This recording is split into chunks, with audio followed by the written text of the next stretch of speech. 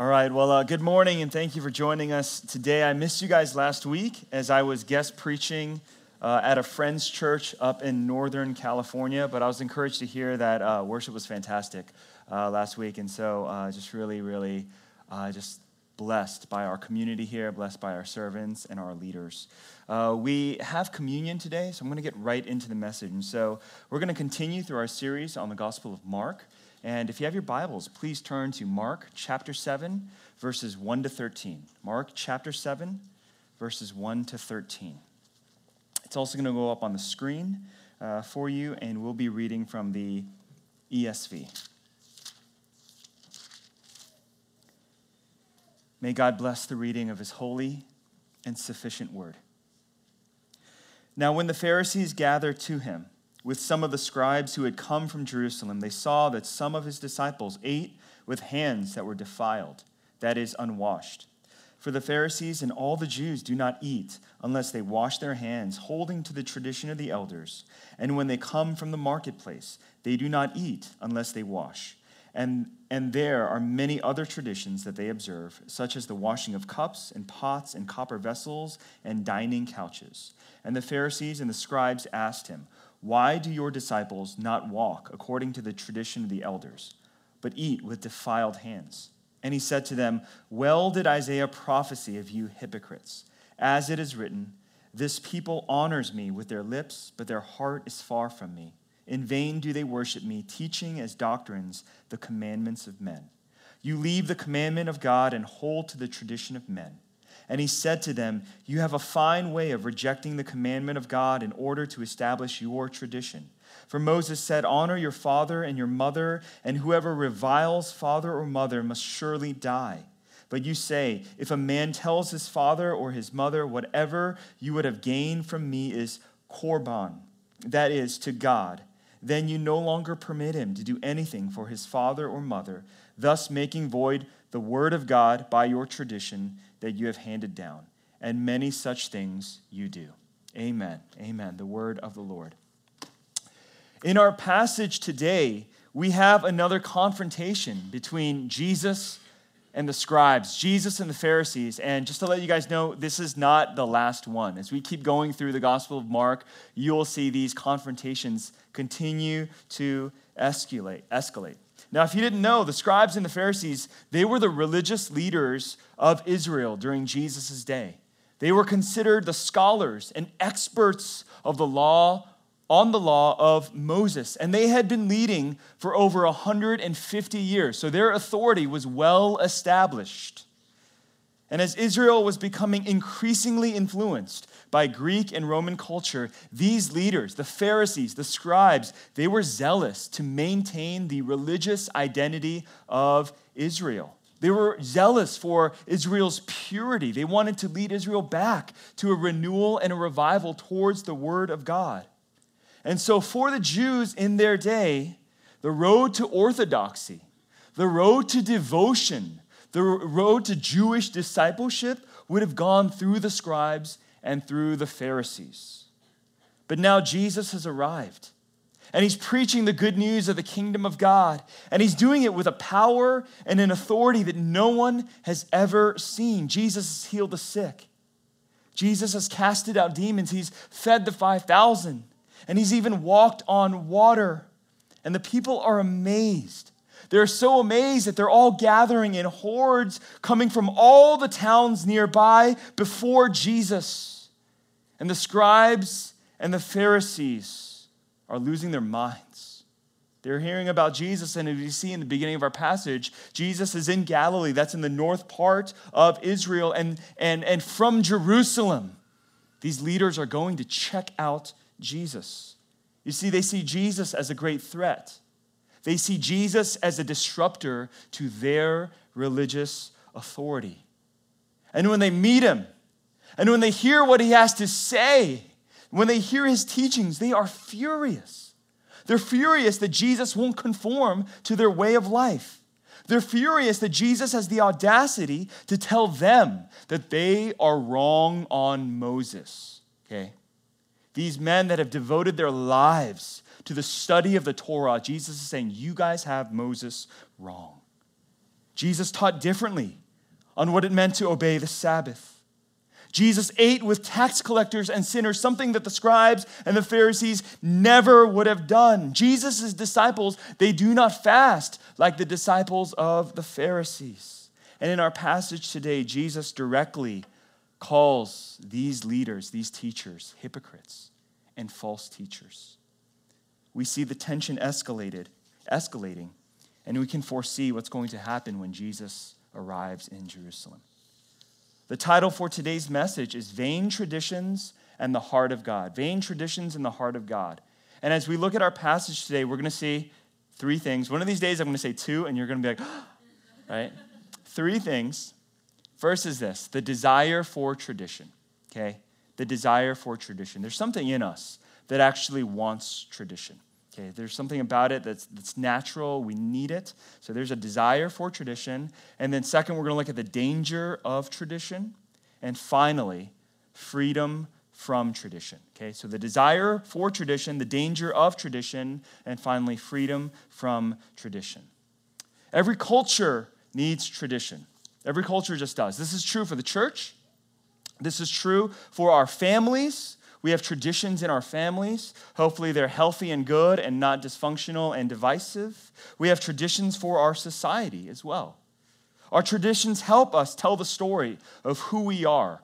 Our traditions help us identify what our values are. As a child, I remember being in Korea one summer vacation and thinking that it was so strange that there were no fireworks on the 4th of July. I mean, I was like, how can you guys not have fireworks on July 4th? I was like, what is wrong with you Koreans, right? What is wrong with you people? But looking back, I realized it's an American tradition. 4th of July is a uniquely American holiday, something very important to us in this country, but completely unimportant to the rest of the world. You guys get that? To us, it is so important. It means barbecues, cookouts, block parties, fireworks, gatherings, special sales, right? 4th of July sales. But just go across the border, and it means nothing in Canada. It means nothing in Mexico, right? Completely unimportant to the rest of the world. One could say that in America today, we're actually seeing a crisis over culture and tradition. What does it mean to be American today? What does that look like? See, there's an old phrase, and it goes like this. It's as American as apple pie. You guys know that phrase, right? It's as American as apple pie. But what if you don't like apple pie? Or what if you've never had it? Does that make you less American?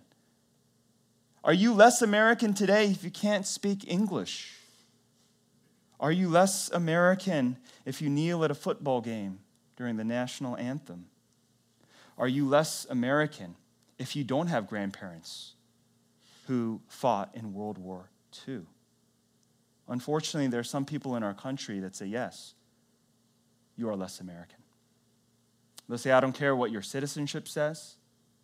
I don't care what you believe about yourself. If you do not check these certain criteria off in their minds, you are less American. For many, what it means to be American has more to do with tradition and culture than citizenship or your actual ideals regarding our Constitution. Now, why is that? Why is that? Why does culture and tradition have such a prevalence in what we understand to be like essential to our identity as Americans? I think the reason is this. For most of us, the Constitution feels too general, right? Or it's too foreign. It's like this document, it's ancient, and we know some of the ideas, but we're actually not that familiar with it. And even though that's supposed to be like the basis, the foundational doctrines of our country, we want something more tangible than the Constitution. Yes, we know that to be American means that we value the freedom of speech and religion. We want to safeguard rights to pursue life, liberty, and happiness. Those are great. But we want something more concrete. We tend, as humans, to be more applicational than theoretical. We want to know what to do. So we try to define what being American looks like by how we talk, by how we behave, and so on and so forth. It's very natural to shape our identity around tradition. our identity around culture, holidays, music, food, education. I want to say this. I grew up in the South, and I ended up going to a privileged private school, and in junior and high school, I would talk a lot about culture, and my friends would talk about music. And they would talk about all of these bands that I had never heard of, like the Rolling Stones and U2. And I knew of the Beatles. I didn't know any songs besides the Yellow Submarine, right? And then so suddenly, like in my own school, even though I was born in North Carolina, lived my whole life in the South, I felt less American. I really felt like a foreigner and an immigrant, but in reality, that feeling wasn't me being less American. It was just me being less white. But that's not what my friends projected on me. They did project me as somebody who was an outsider, who didn't know what it meant to truly be American. Well, the same was true for the Jews in Jesus' day. You see, the Jews knew the law of Moses. They knew the 10 Commandments. But in the minds of many, those commandments were too general. They're actually too vague. And so they would ask the question, well, what does it really mean to honor the Sabbath? What does it really mean to take the Lord's name in vain? What does it mean to honor your father and mother? And friends, we've all kind of asked that as well, right? As we're thinking about what it means to follow Jesus and obey God, and we get to the 10 Commandments, and we're like, I get it, but what does that look like? We all want to know the application questions of those doctrines. So in order to fill in the gaps, the Pharisees did this. In order to try and apply what the law really meant, the Pharisees established what was called the oral tradition. The Pharisees established what was called the tradition of the elders, and this is where we see confrontation between Jesus and the Pharisees, because the Pharisees consider their oral tradition, the tradition of the elders, on par with the law of Moses. And Jesus is going to push back. Now, this oral tradition, it was considered a fence around the Torah. The Pharisees were so concerned with not breaking the law, okay? They were devout. They were devoted to God, okay? They were wrong on so many areas, but one thing you can't wrong them on is zeal and sincerity, okay? They absolutely meant it. They really wanted to live for God. They really wanted to live holy lives. They were really committed to the law of Moses, and they were so committed that they didn't want to break these 10 commandments that they created hundreds, if not thousands, of little laws around the law of Moses just to protect themselves from possibly breaking any of the core commandments of the law. Does that kind of make sense? So they created additional laws that addressed every conceivable application. If the 10 Commandments were the general laws of following God, then the tradition of the elders became the practical applications of actually obeying Him. Once again, I share this. The problem was this. The Pharisees had elevated the oral tradition to the status of the law of God. We see this in our passage today. The Pharisees see the disciples eating without first washing their hands, okay, without first washing their hands. And so they ask Jesus this judgmental question. Have you guys ever asked a judgmental question where even if they respond, they're kind of like showing that they're doing something wrong, right?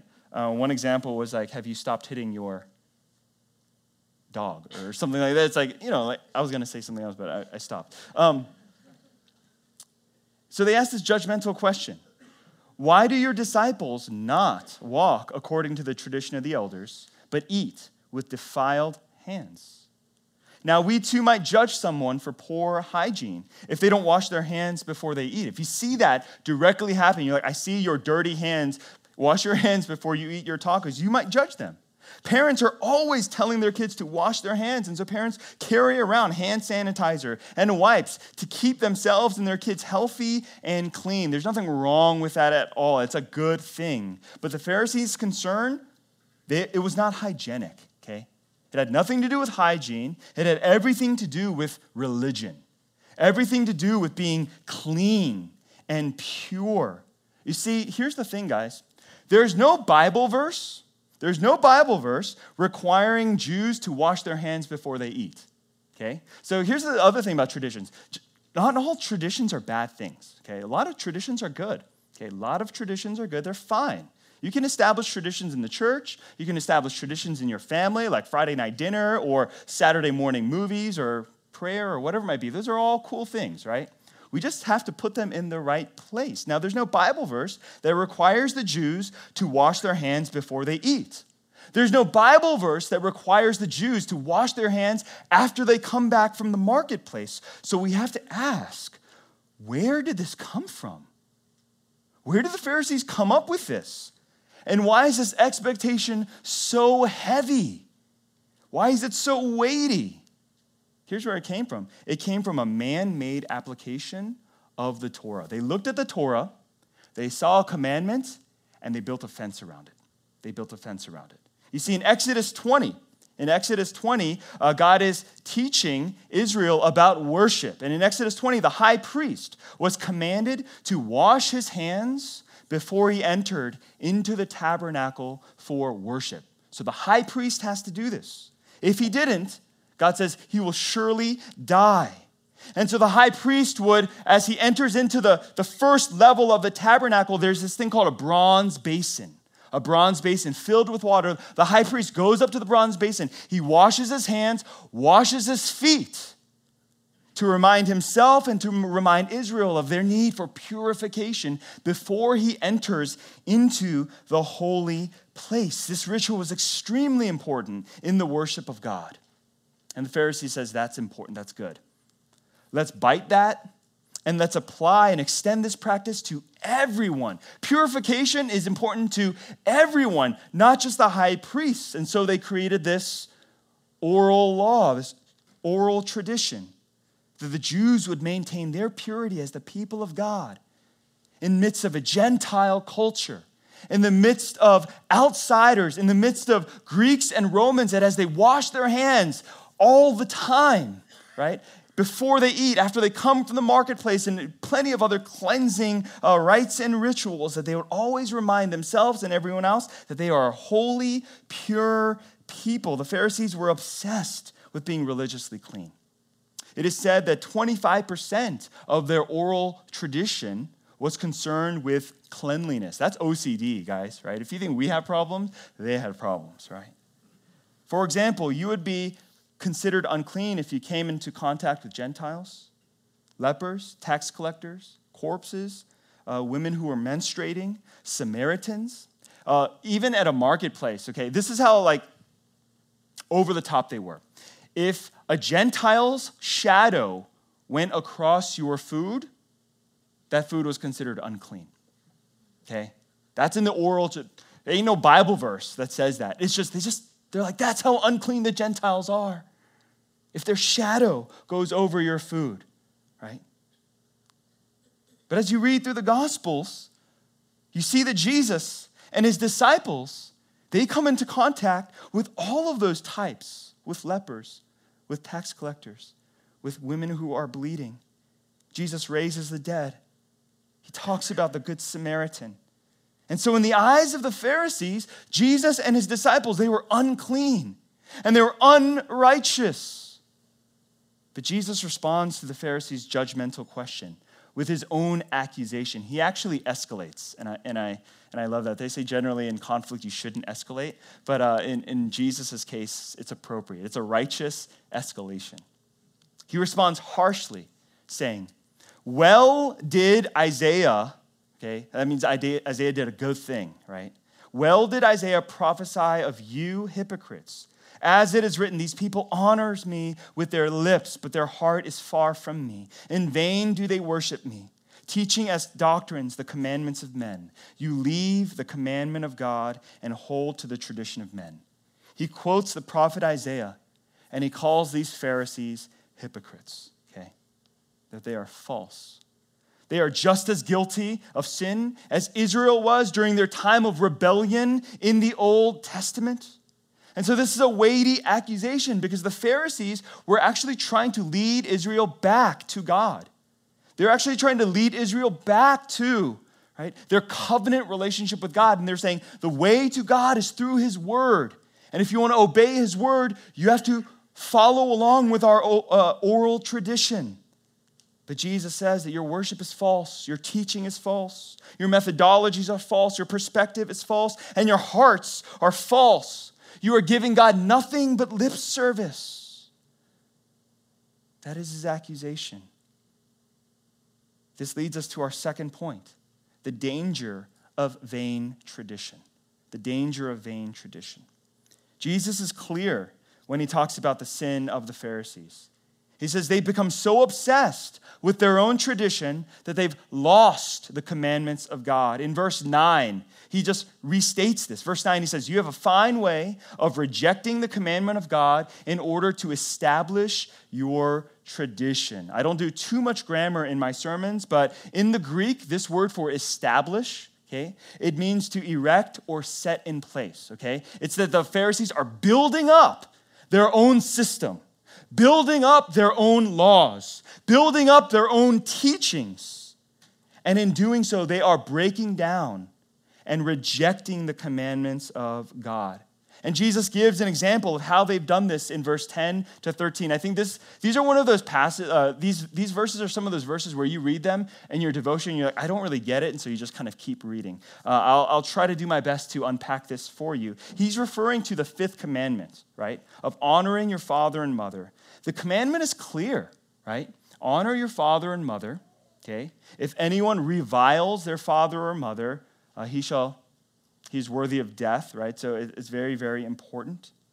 And then this is what he says in verse 11 regarding the oral tradition that the Pharisees are teaching. But you say, if a man tells his father or his mother, whatever you have gained from me is korban, that is given to God, then you no longer permit him to do anything for his father or mother, thus making void the word of God by your tradition that you have handed down, and many such things you do. So what is korban? What is this? It was created by the Pharisees as a way for people to make offerings to God, okay? So you could take your possessions, okay? You could take parts of your estate and you can devote them to God as an offering. But here's the thing. You didn't have to give those up right now. So it was similar to like deferred giving. Deferred giving. A person could dedicate goods or property to God without immediately letting them go. And so until you die, those things they remain in your estate. They remain under your control. And as soon as you die, those things that you dedicate to God as korban, they would be given to the temple, okay? It's kind of like a trust in certain ways in deferred giving. And so the policy was this: if you dedicated something to God as korban, then it meant it was off limits to family, maybe even off limits to debt collectors, that people couldn't come after those assets because you gave those things to God, right? You gave those things to God. You maintain possession of it, but it's treated as a trust and set aside for the Lord. Now, that seems well and good, but one commentator said the real heart is this: a man goes through the formality of vowing something to God, not that he may give it to God, but in order to prevent someone from having it, okay? But in order to prevent someone from having. This is what Israel was doing. They were saying, I have this property, I have this land, I don't want to give it to my parents, I don't want to give it to my children, I don't want to give it to my neighbor or people that I owe stuff to. I'm going to dedicate this as korban, and it's off limits. Here's the crazy thing, okay? Whenever you want it back, say your parents pass away, or say, people coming after your stuff, they just disappear, you can get all of that back. You can annul your korban with 50 shekels. So you go up to the Pharisees and say, hey, can we just cancel that? I know I said I was going to give my property to the Lord, but I changed my mind, so here's 50 shekels, and we're good, right? And the Pharisees were allowing this. And so there were people who were not taking care of their parents. They were not honoring their fathers and mothers. They were keeping their resources to themselves. And Jesus says, you're breaking the fifth commandment. You might be doing things right according to the teaching of the elders, but that teaching is making the commandments of God null and void. Do you see how a clear command of God to honor your father and mother has then been rejected by this human tradition created by the Pharisees? And what Jesus is saying is that the Pharisees are guilty of making void the word of God. And he's saying that this was no accident. He's telling the Pharisees that you didn't just forget the commands of God.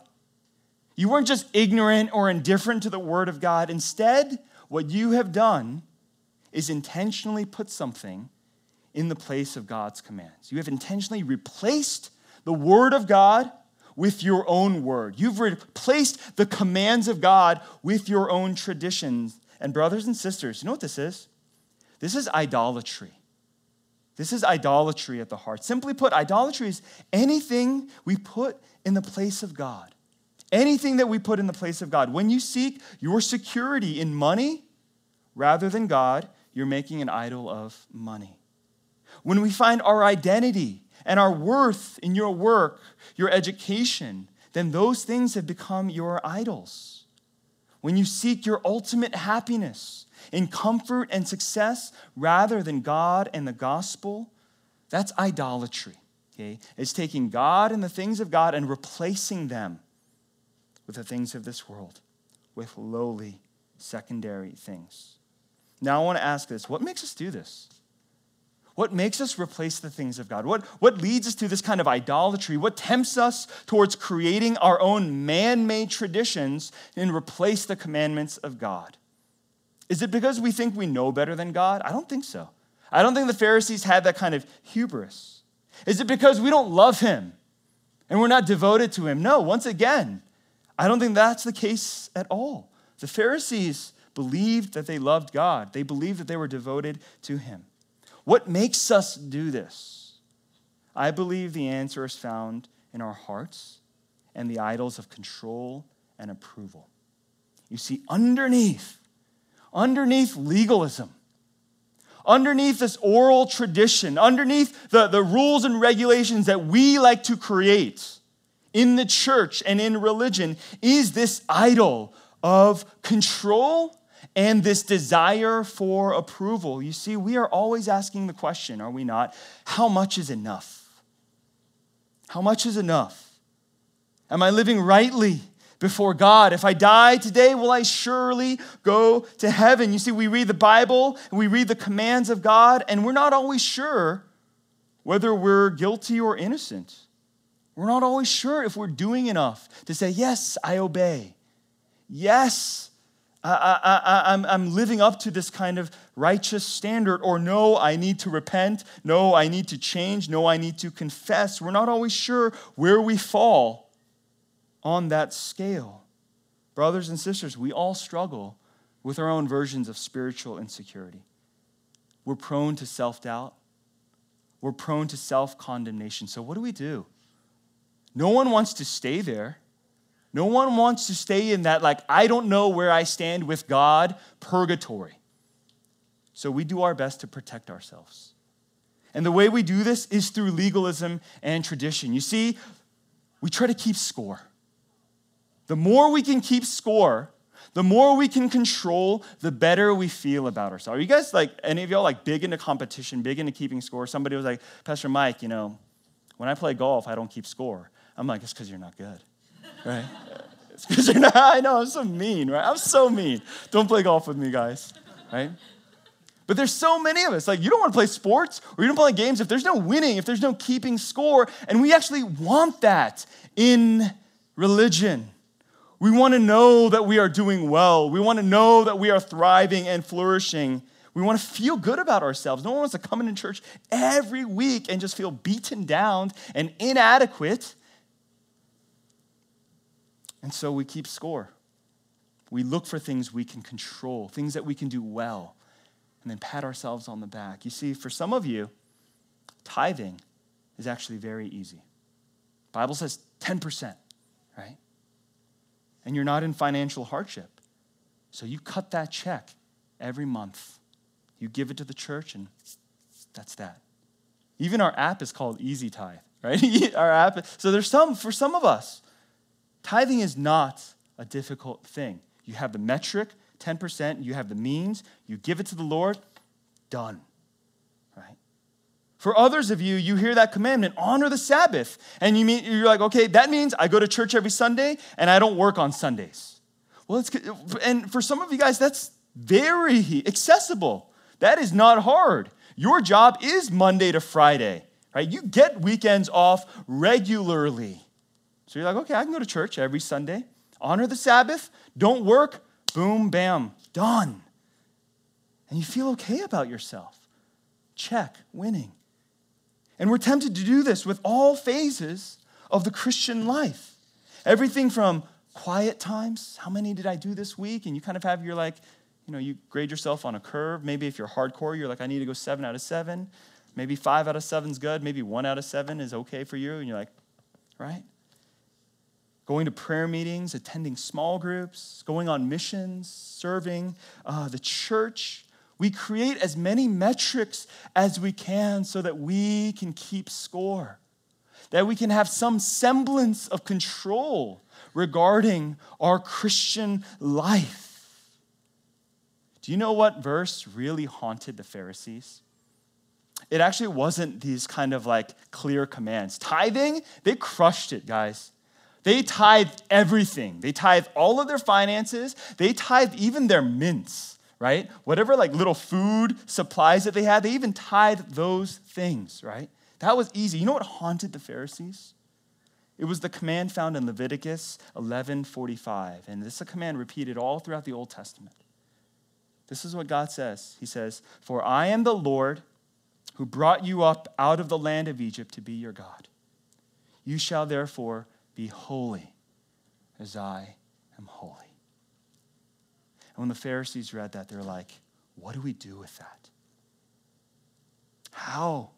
I mean, tithing, one thing.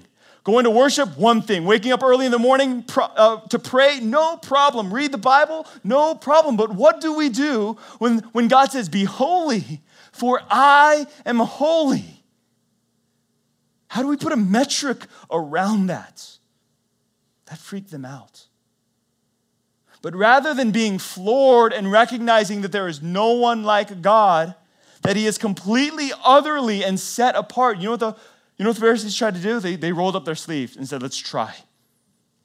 That's what God said, let's go for it. And they tried with all of their might to be holy.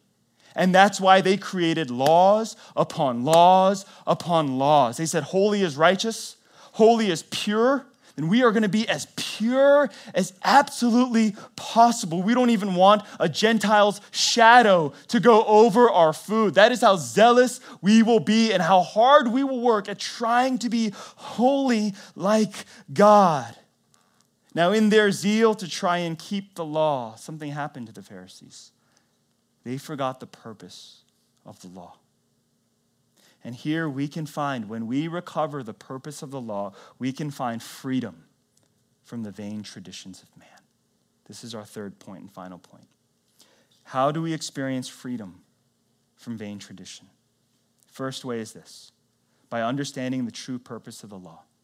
When we do this, we won't be tempted to build upon our own laws and create our own traditions to try and justify us and keep score and make us feel good about ourselves. It's one thing to know the law, and it's another thing to know the purpose of the law.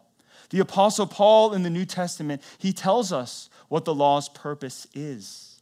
In Galatians 3:24, he says that the law was given to serve as a guardian. Okay, some of your translations might say schoolmaster. The law was a guardian for us with the purpose of driving us to Christ. Okay, so the law was our tutor. The law was our schoolmaster to teach us about God, to teach us how to live, but the ultimate purpose was to press us and drive us to Christ. Now, that's not what the Pharisees did. You know what the Pharisees did with the law? It drove them to works.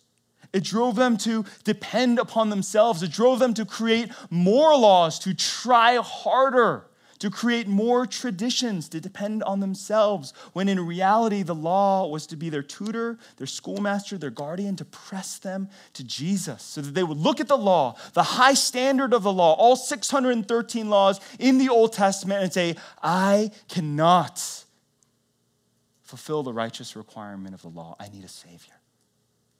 That's what the Pharisees were supposed to do. Instead, the Pharisees rolled up their sleeves and says, let's try. Let's do this. We can do this. The second purpose of the law was to expose our sinfulness. Okay, the first is to drive us to Christ. The second is to expose our sinfulness. In Romans chapter 7, verse 7, Paul's writing again on the law. And Paul writes that he would not know what sin was except through the law. Okay? If you read Romans 7, it's fascinating. And he talks about how the law exposed to him the reality of sin. I would not know what it was except for the law. The law was a light shining upon his heart, light shining upon his mind and his life, and showing him all of his rebellion, all of his uncleanness.